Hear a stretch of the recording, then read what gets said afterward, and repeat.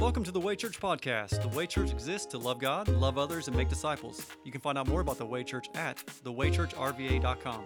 Now, we hope you enjoyed today's podcast.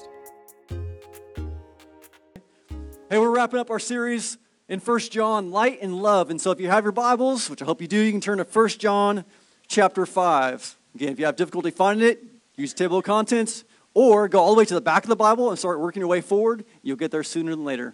I'm here to help. That's what I do. All right. Well, welcome. Good morning. It's good to be able to worship together, so we continue to worship through the Word. And so we're going to finish up this series today. And if you're taking notes, you can title this sermon, Restoring Relationships. Restoring Relationships. And we're going to kick off in verse 14 here in a second in 1 John 5. And we're talking about the confidence that we have in our prayer life. But before we get there, we have to back up one verse, which we covered last week. And that's verse 13, and we're going to hit on just real quick because it matters. Because it sets the tone of what we're going to talk about, of the confidence that we have in prayer. So look at verse 13 with me. It says, I have written these things to you who believe in the name of the Son of God, so that you may know you have eternal life. This is life that's found in Jesus alone, by God's grace alone, by faith alone. And the question as we're going to kick off things today is, do you believe? Do you believe that? Because once you believe that, it changes everything else. And specifically, your prayer life. This is the good news of the gospel, that we all have sinned. We've all fallen short of the glory of God. We've all missed the target of perfection. That's why God did what he did in the person of Jesus, who lived a perfect life that we could not live, to die the death that we deserve on the cross, so that everyone who believes that his blood somehow counted for you, and because of his righteousness, we who are unrighteous are now declared righteous because of Christ Jesus. You are declared a son of God, a child of God, by faith alone, by Jesus' works alone, not by anything that we do or have done. We're not good enough, never have been, never will be. It's by his grace, through his sacrifice, that we are made in Christ, new creations. And this is a foundation where we start, because our relationship with God has been restored through faith in Jesus, because we had broken it because of our sin against God. But by faith, we've had our relationship restored. And this is the confidence that we approach God with because of Jesus and who we are in him. Which leads us to verse 14. It says this. This is the confidence that we have before him. If we ask anything according to his will, he hears us. And if we know that he hears whatever we ask, we know we have what we have asked of him. And throughout the entirety of the Bible, we see the amazing privilege and power we have in prayer. Like, look how amazing this is. If we ask, he hears us, and we have. And those who have been around the cultural swing, some of us get a little nervous when we start talking about this, right? Because we've been influenced by the name it, claim it, blab it and grab it, say it and seize it theology, right? You know what I'm talking about? If you don't, it's all right. But this is amazing. We ask, he hears, and we have. But what's more amazing is that it's according to his will. Here's what I mean. Let's do this. Raise your hand if you've ever made a bad decision. Keep them up. Yep. There's some pie. I think that's... Why are you putting it down so fast? Like, some of you are like this. Some like this. I think that's everyone, right? I don't see any perfect people. So here's my point. You know who's never made a bad decision? Yeah, God. Never. Never made a bad decision. Psalm 18 verse 30 says, God, his way is perfect. You know whose way is not perfect? Yours and mine. Welcome to the Way Church. I'm here to encourage. So far you've been called sinners, unperfect people. Glad you're here.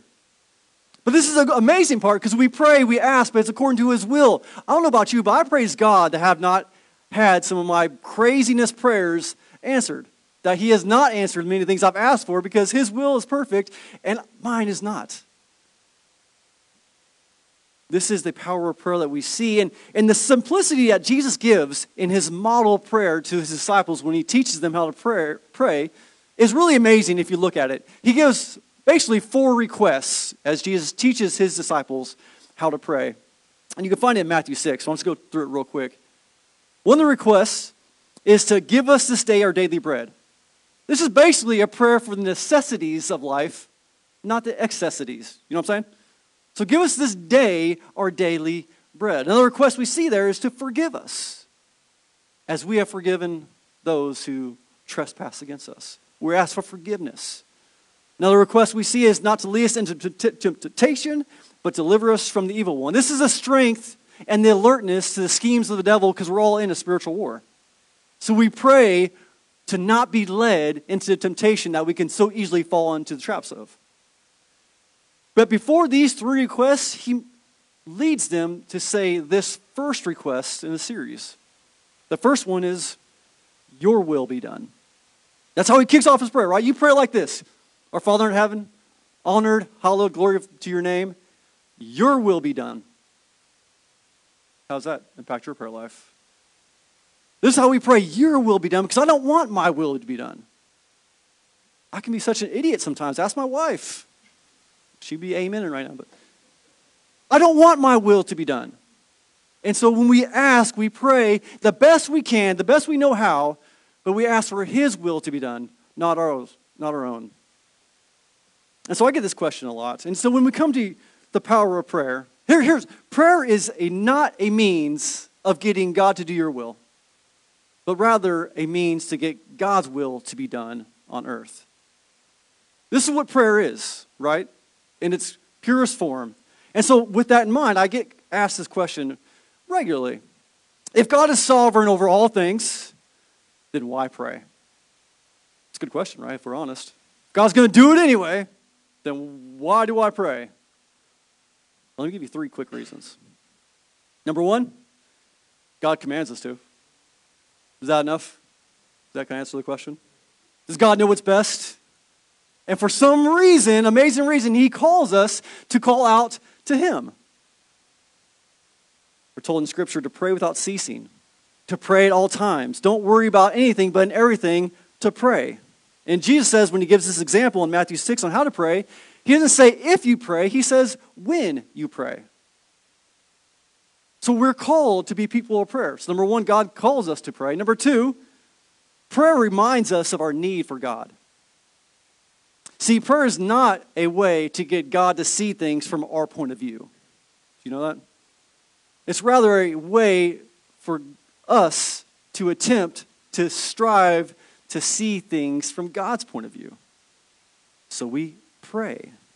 And prayer is an act of worship because when we pray, we're really surrendering our request to God because we know he is sovereign over all things and his ways is perfect and ours are not. So it reminds us of our need for God. And prayer reminds us of our restored relationship that we have with God because of Christ Jesus. So I would say the why pray question is flawed from the get-go. I think about my kids. If the only time my kids spoke to me was if they were asking something from me, which to be honest, it feels like that sometimes. What kind of relationship would that be? The only time they'd ever utter a word to me is if they needed something. Parents of teenagers, you know what I'm talking about. If they needed something, that wouldn't be a great relationship. I want. But when we come to understand prayer rightly, to pray without ceasing, it is asking, it is seeking, and get crazy, it's actually listening. How much of your prayer life involves listening? Yeah. Seek, ask, even listen. So when we start talking about praying without ceasing, it becomes a little bit more doable. It's like continually seeking throughout the day God in every aspect of our lives. So we confidently pray. We know that he hears us, but we also pray trusting in his answers he gives us. So I ask you, do you trust the answers? Because we always don't get what we want. Even if it seems right, God doesn't always answer with the yes that we're desiring. but do we trust his answers? Are we confident that he hears us and he answers according to his will? And that's actually a good thing.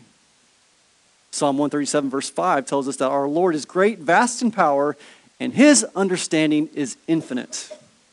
His understanding is infinite, whereas ours is incomplete. So do we trust him? And do we pray passionately, trusting him, and pray passionately, knowing that he hears us? Wrap your mind around that for a second. It may be like trying to put the Atlantic Ocean into a Dixie cup. I realize that. But wrap your mind that the creator of the universe, who named every star and holds every galaxy, planet, solar system in the palm of his hands, and right now gives you the breath to breathe, hears your prayers. I don't know about you, but I don't pray enough when I start thinking about the privilege it is to pray. And because of Jesus and your faith in him, he hears you and actually moves. The power of prayer restores relationships. For one, Romans 10 says, for everyone who calls out to the Lord will be saved. And so if you've never made that trusting transfer into Jesus alone for the payment of your sins, the payment that satisfies, do that. That's the power of prayer that restores the relationship that we were created to have in the first place. For everyone who calls on the name of the Lord will be saved. But then James 5 tells us this. Confess your sins to one another and pray for one another. We don't do that so much. And I believe this is the power, one of the aspects of what we do for discipleship groups in the life of this church, is that when we come to our D groups, we do create an atmosphere of trust, of transparency, and accountability. And we do confess our sins to one another so we can pray for one another, so we can walk alongside one another, encourage one another, because we're not alone in this Christian walk, and you weren't meant to be. This culture continues to push you be alone, you be distant, you be on social media, this metaverse that's coming. We are called to gather and be with each other and walk alongside each other. That is what I say at the end of every worship gathering, that we are the church. This isn't not something that you do on Sunday mornings only. The worship gathering is a function of us being the church. The church then continues as you go to lunch today, as you battle all the other churches, right? At lunch, showing patience and love and kindness at lunch, right? But it goes through all the week because we are the church. This is what we do in being the church. So we do confess our sins to one another. We walk alongside each other, which leads us to verse 16 of 1 John chapter 5. It says, if anyone sees a fellow believer committing a sin that doesn't lead to death, he should ask, and God will give life to him. To those who commit sin that doesn't lead to death. There is sin that leads to death. I'm not saying he should pray about that sin. All unrighteousness is sin. And there is sin that doesn't lead to death. And this is where I'm going to stick pretty close to my notes, because I can go off all kinds of different directions. This verse right here is one of the most difficult, depends on who you ask, to interpret, specifically in the New Testament, maybe the Bible. I believe the point here is not to try to decipher what sin leads to death, which talks about here, and which does not. And this is hard for me because I am a type A, list-oriented person. I love a good list. What am I supposed to do? What am I not supposed to do? I have an app on my phone that is specifically a list app that goes throughout the week so I can check things off. So I would love to find out, what sin is the most severe? What sin's kind of severe? What sin can I go beyond? Like, you know what I mean? Like, I would love to, but that's not the point. And I'll dive into that. Because we need to see that, one, there's not enough ink in the world or data on your phone to create a list of the sins that we have. You guys realize that? I mean, just start with, Jesus says sin originates within. It's not what you do. It's not the action. It's already started well before that. The thoughts, the heart, the motives is where sin starts. So we're more sinful than we think. Romans 1 is incredible. It starts giving a list of sinfulness, unrighteousness. But right in the middle of this list, it says, inventors of evil. That means we're creating new ways to sin. This is amazing.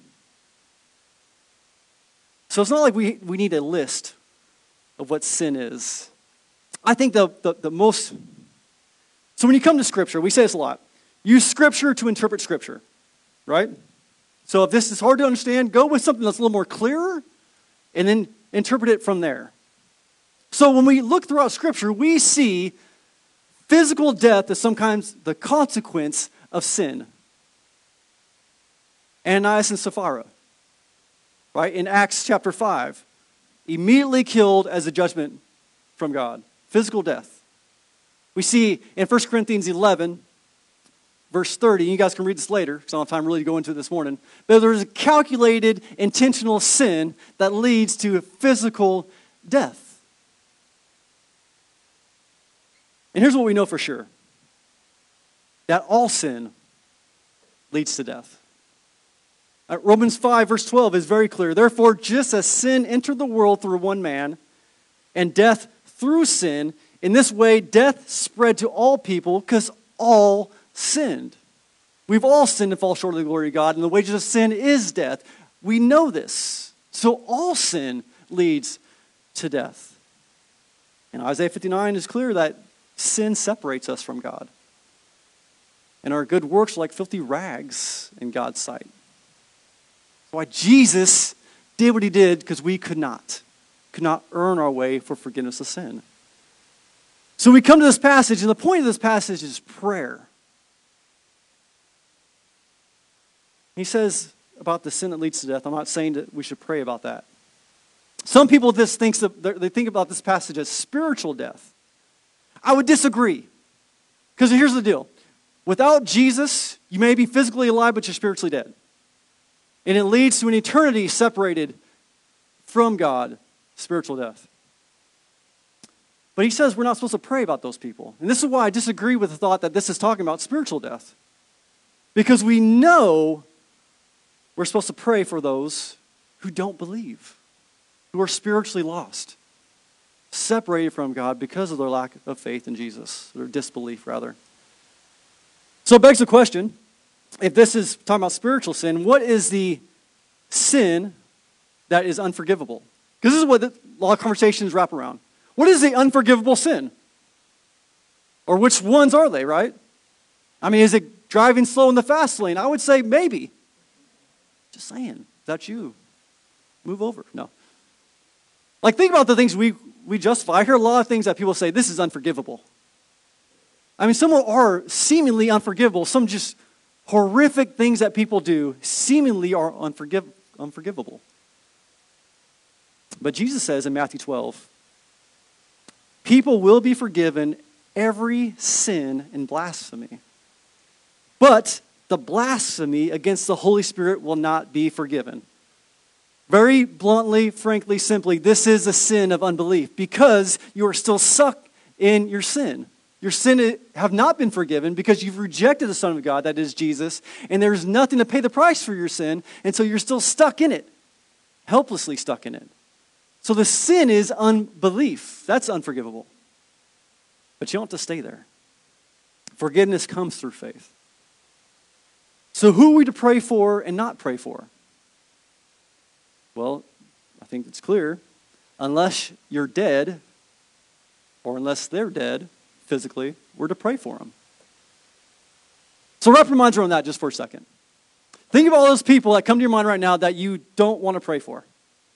Those people who have done the unforgivable to you, right? If they're alive, you are to be praying for them. He says, if they persecute you, if they hate you, we pray for them. We pray. We're praying people. We're a forgiving people. So again, we pray for those who are far from Jesus. 1 Timothy 2 urges us that prayers to be made for everyone because it pleases God who wants everyone to be saved. So we pray. Romans 10 verse 1 tells us that the Apostle Paul says, my heart's desire and prayers to God concerning them, that is those who are rebelling in unbelief, is for their salvation. Charles Spurgeon says it this way. He says, if sinners be damned, at least let them leap to hell over our dead bodies. And if they perish, let them perish with their arms wrapped around their knees, imploring them to stay. If hell must be filled, let it be filled to the teeth of our exertions, and let no one go unwarned and unprayed for. I have a neighbor right now that I've been extremely burdened for recently, more than ever, because Ramadan just ended, right? Or the season that we're going through as the Islamic faith. And I love this man. He is such a good becoming friend. And it breaks my heart because he's currently separated from God because he's rejecting Jesus as Savior. And he's working his way through prayer as it works. Through God, do these certain things, trying to work our way, and he doesn't know how he stands before God. He knows one day he will stand before God. But he doesn't know if his good outweighed his bad. Now, here's what we need to know. Your good will never outweigh your bad. We can never be good enough. That's why Jesus said, I am the way, not a way. I am the truth, not a truth, and I'm the life. And no one comes to Father, that is God, except through me. So we pray for those who don't believe. And the emphasis here, we pray for and pursue. And that's where it gets hard. Jesus prays for Peter. It's amazing. Before he tells Peter Peter's going to deny him 3 times. But Jesus says this in Luke 22. He says, but I have prayed for you that your faith may not fail. And you, when you have turned back, strengthen your brothers. Jesus is praying for Peter's temptation, that he's going to fail in his temptation. But he's praying for him. So do we pray for unbelievers and do we pray for one another?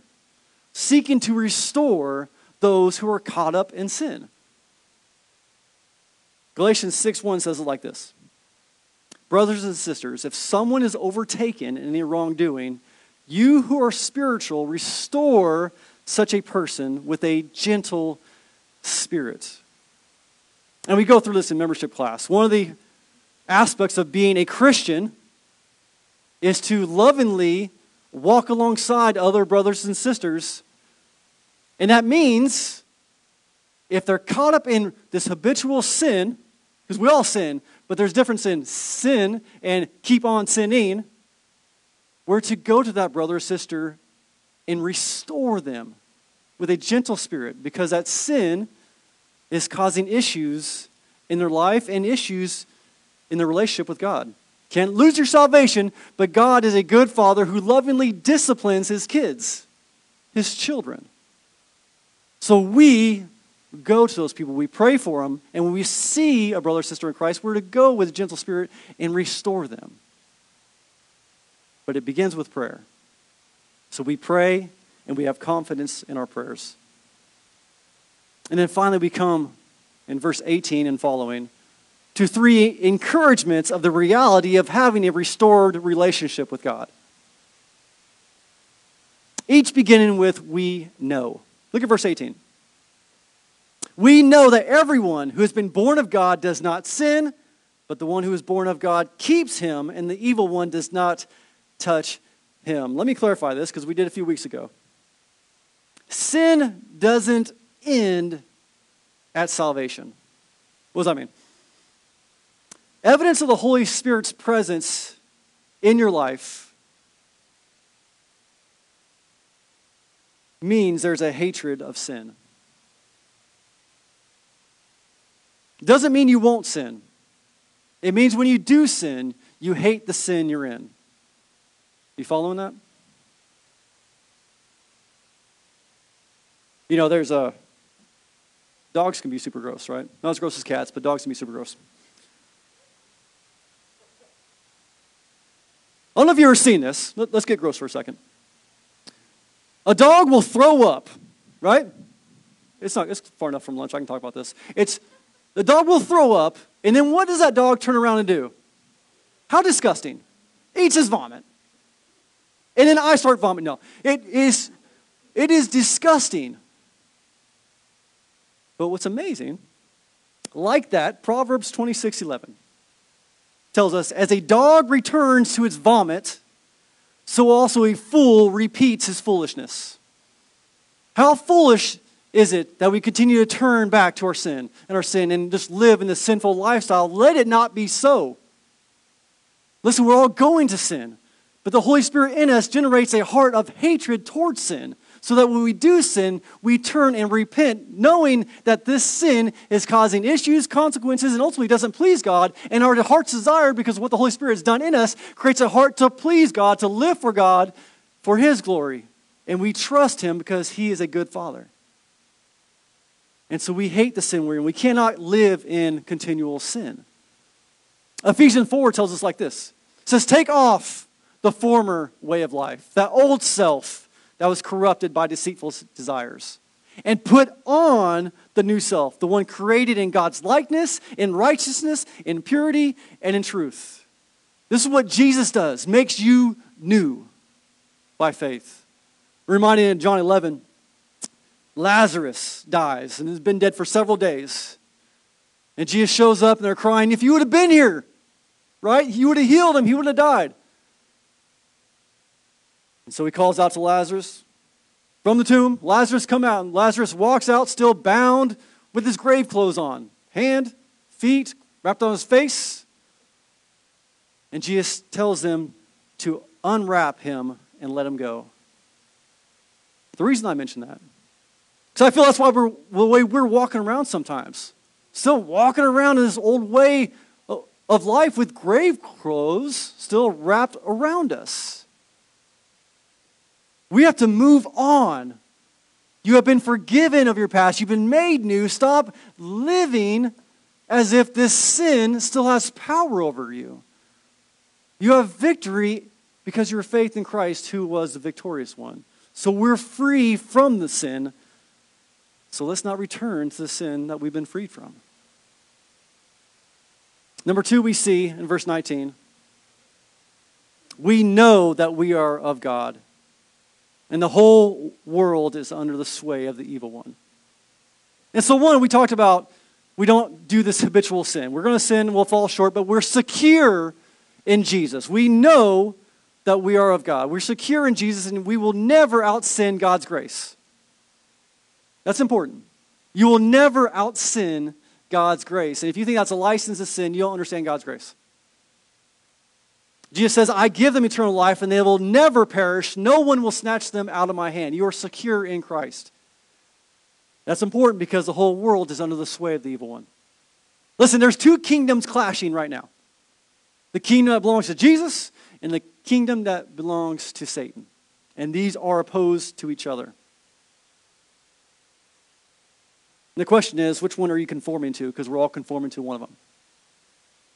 Every one of us. Which kingdom are you conforming to? Romans 12, verse 2 says, do not be conformed to this age or world, but be transformed by the renewing of your mind so that you can discern what is good, pleasing, and perfect will of God. So as we discern the will of God, we pray for God's will in heaven to come on earth. And so what we see here is that these 2 kingdoms are present. We're all conforming to one. But there's a sanctification that's represented here. Sanctification. If you're a Christian, you're being sanctified. Meaning, set apart to God as holy. You have been set apart. And this is 2 ways. This is one, positional holiness. You have been declared holy by faith because Jesus is holy. But there's a progressive holiness that we're going through, a progressive sanctification. That means God is continuing to make you in His image because your faith in Christ. That takes some time. We say over time, not overnight. That should drive a lot of grace when we deal with one another. But here we're to conform to Christ, not the culture. Christians are to be cultural influencers, not influenced culturally. And hopefully you're tracking that. And just, I was going to do this, but we're going to do this real quick. Think about if you're being conformed culturally. Think about how you view the happenings of this world. Are they biblical? Are they cultural? I think, because they're opposed. How do you view sexuality? How do you view substance abuse? drunkenness? How do you view life from conception to ultimate reception? How do you view these things? That'll be just a test on how you're conforming. Are you conforming to Christ and His Word? Or are you being influenced, conformed by the kingdom that is under the sway of the evil one? And finally, verse 20, we see the third encouragement. And we know that the Son of God has come and has given us understanding so that we may know the true one.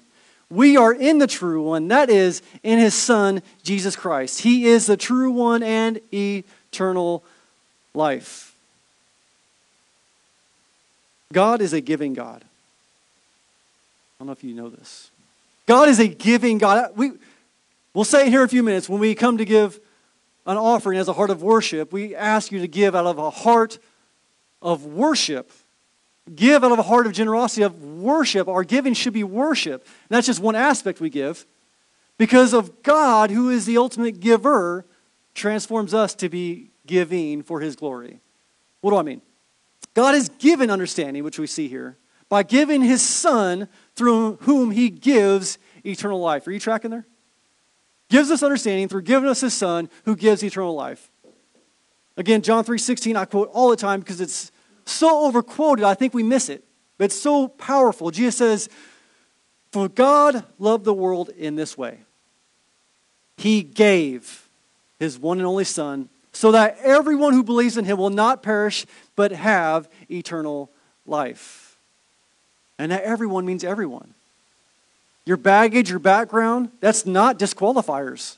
No matter what you've done in the past, it is not a disqualifier from God's grace and eternal life through your faith. In John 5:11, we see that God has given us eternal life, and this life is in His Son. That is the only way. This is eternal life. You're alive right now, but eternally, without Christ, you're separated, spiritual death. But eternity in life is given by faith alone, in Christ alone, by God's grace alone. Now, I was thinking about this and what that life looks so different. Why Christians should live so differently. I'm reminded about so many people that when they get a second chance at life, whether it's from a heart attack or surviving an illness or a car accident, their whole mindset shifts because they've given a second chance at life. Shouldn't ours? When you encounter Jesus, our whole mindset shifts because we begin giving a second chance at real life. Jesus calls the abundant life. To know Him and to be known by Him changes everything.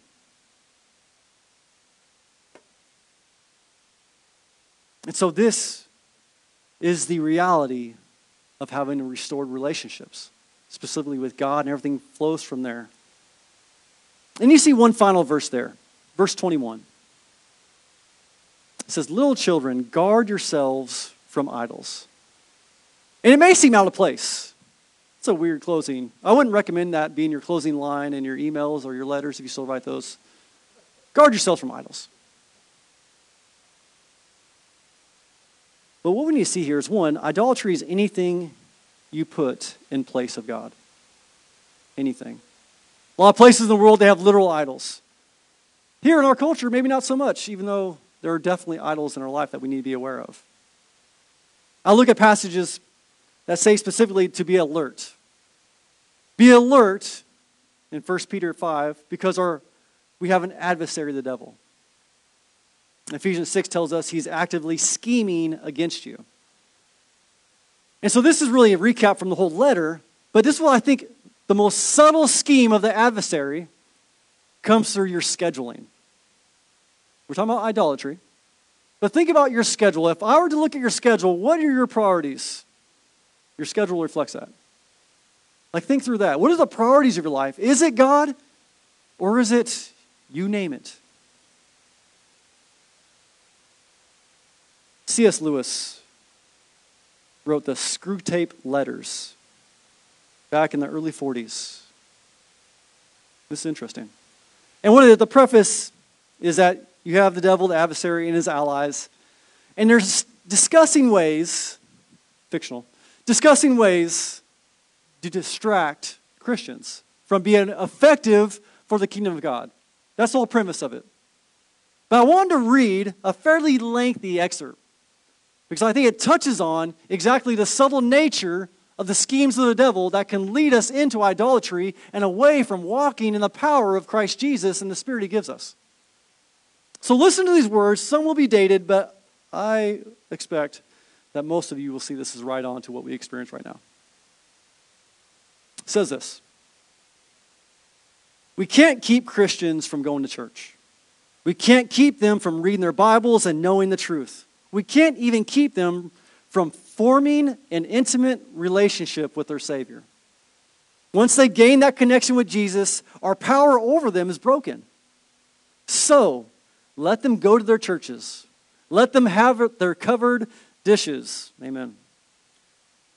But steal their time, so they don't have time to develop a relationship with Jesus Christ. This is what we want you to do, said the devil. Distract them from gaining hold of their Savior and maintaining the vital connection through their day. How shall we do this? His demon shouted. Keep them busy in the non-essentials of life and invent innumerable schemes to occupy their minds. He answered, tempt them to spend, and borrow. Persuade the wives to go back to work for long hours and the husbands to work 6 to 7 days a week, 10-hour to 12-hour days, so they can afford their empty lifestyles. Keep them from spending time with their children. As their families fragment, soon their homes will offer no escape from the pressures of work. Overstimulate their minds so they cannot hear the still small voice. Entice them to play the radio or cassettes whenever they drive.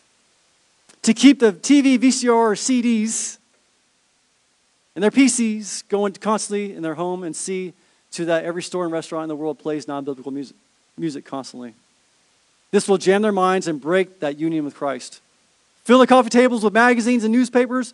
Pound their minds with the news 24 hours a day. Invade their driving moments with billboards. Flood their mailboxes with junk mail order catalogs, sweepstakes, and every kind of newsletter and promotional offers, free products, services, and false hopes. In their recreation, let them be excessive. Have them return their recreation exhausted. Keep them too busy to go out in the nature and reflect on God's creation. Send them to amusement parks, sporting events, plays, concerts, and movies. Instead, keep them busy. And when they meet for spiritual fellowship, involve them in gossip and small talk so that they leave troubled consciences. Crowd their lives with so many good causes, they have no time to seek the power of Jesus. Soon they will be working in their own strength, sacrificing their health and family for the good of the cause. I don't know about you, but I can fall into that trap. That trap of idolatry, of putting a whole bunch of non-essentials in front of the essential relationship that I enjoy with Christ Jesus. I can become very easily working under my own power and forget Jesus in the daily routine of life. As we close, I was just reminded in Exodus chapter 20.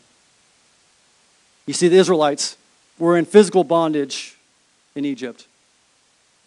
And God heard their cries, heard their prayers, and did something about it through the person of Moses and delivered his people from the bondage of the Egyptians. But I see this physical reality of the Israelites connects very specifically to the spiritual reality that we experience now. Galatians 5 tells us, for freedom Christ has set us free. Stand firm then and don't submit again to the yoke of slavery. See, having this restored relationship with Jesus, we are free not to sin. We have power over the adversary. We have freedom to walk with hope, to be fearless. because of what Christ Jesus did in our lives. So we pray. So we pray, and we listen, and we seek, and we come with confidence, knowing that God, who is sovereign over all things all the time, through your Monday, through your Sunday, and everything that you'll encounter, we trust him and we pray, knowing that he hears us. Galatians 5:16, I'll close with this, says, walk by the Spirit, and you will certainly not carry out the desires of the flesh. Jesus said, the Spirit is willing, but the flesh is weak. So let me ask you this. I'm going to invite the band to come back up, and we're going to continue worshiping through singing. But where are you at today? One, how is your prayer life? Do you have the confidence that you are being heard because of your faith in Jesus? That changes things. Do you pray bold prayers? Do you pray confident prayers? Do you pray just God glorifying, things that only he can do prayers? Think about this. If God was to answer every one of your prayers from this past week, what would that look like? How many people would be saved? How many people would be fed? How many childless people would have kids? How many fatherless child would have fathers? How many prayers are we praying like that if God was to answer all your prayers this past week? What about you? How are we praying? Do we have this confidence? And as we start this time, the confidence starts with your relationship with Jesus. Do you know him? Do you trust him? Have you used excuse like God can never forgive this thing? Let me tell you, God will forgive that thing that you're trying to make an excuse for, because God's grace is more than your sin. God's love is more than anything that you deem to be unlovable or anything that people have told you is unlovable. Those are lies from the pit of hell and a scheme of the devil to keep you detached from the one that loves you, is calling you, and desires to have this relationship to where we can cry out, Abba, Father, Daddy, to the one true God. Changes everything. So we're going to pray. I'm going to lead us in prayer. I'm going to invite you to pray. And then I'll invite you to respond in worship. And for you, that may be standing and singing, but maybe for many, it's going to be sitting and praying or gathering and praying to what the Lord's leading in your heart to those around you. We'll have a prayer team over here. We'd love to pray with you, pray for you. But maybe for the first time, you finally connected the head to the heart in your trust in Jesus, knowing that I've been raised in church. I can quote all the Bible verses, but the first time I see my need for Jesus. Or maybe those things that you've deemed unforgivable, you've seen that God will and has forgiven in Jesus, and you believe it. When Jesus said, it is finished, that meant for you, your sin has been satisfied and fully paid. And now we can walk in freedom because of Jesus and what he did for you, applied by your faith. Do you believe that? I'm going to pray for us. I'm going to invite you to pray with me, and then we're going to respond and keep worshiping this amazing God that we serve. Father, we just ask right now that you lead us in this time of responding to what you're prompting in our hearts. Lord, help us to respond in faith. Whether maybe it's the first time finally we see that Jesus is the one who gives eternal life. Nothing we can do or ever will be able to do, no lifestyle that we live, we can never be good enough to earn the life that we've been created to have in God. But Christ, who died for our sins, brings us eternal life by faith alone in him, that he did what he did on that cross for us. We thank you, Father, for the goodness of your grace in our lives. Lord, teach us how to pray. Even as we come together, sometimes we come together not even knowing what to pray, how to pray, but your word says that the Spirit prays when we don't even know how to pray. So let's come confidently before you, knowing you're a good Father who desires his children to come to him, to seek you, to ask, and to listen. Lord, lead us in this time of response. Lead us in this time of prayer. Lead us in this time of worship. And Lord, I ask that you encourage our hearts and our minds in this moment with the presence of your Holy Spirit and the newness of life that you give us in Christ Jesus. Father, we thank you.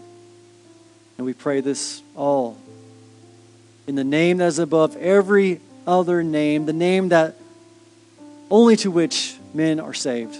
That is the name of Jesus. Amen. Thank you for listening to the Way Church podcast. If you would like prayer or if you'd like to talk to someone about a personal relationship with Jesus, please contact us through our website at thewaychurchrva.com.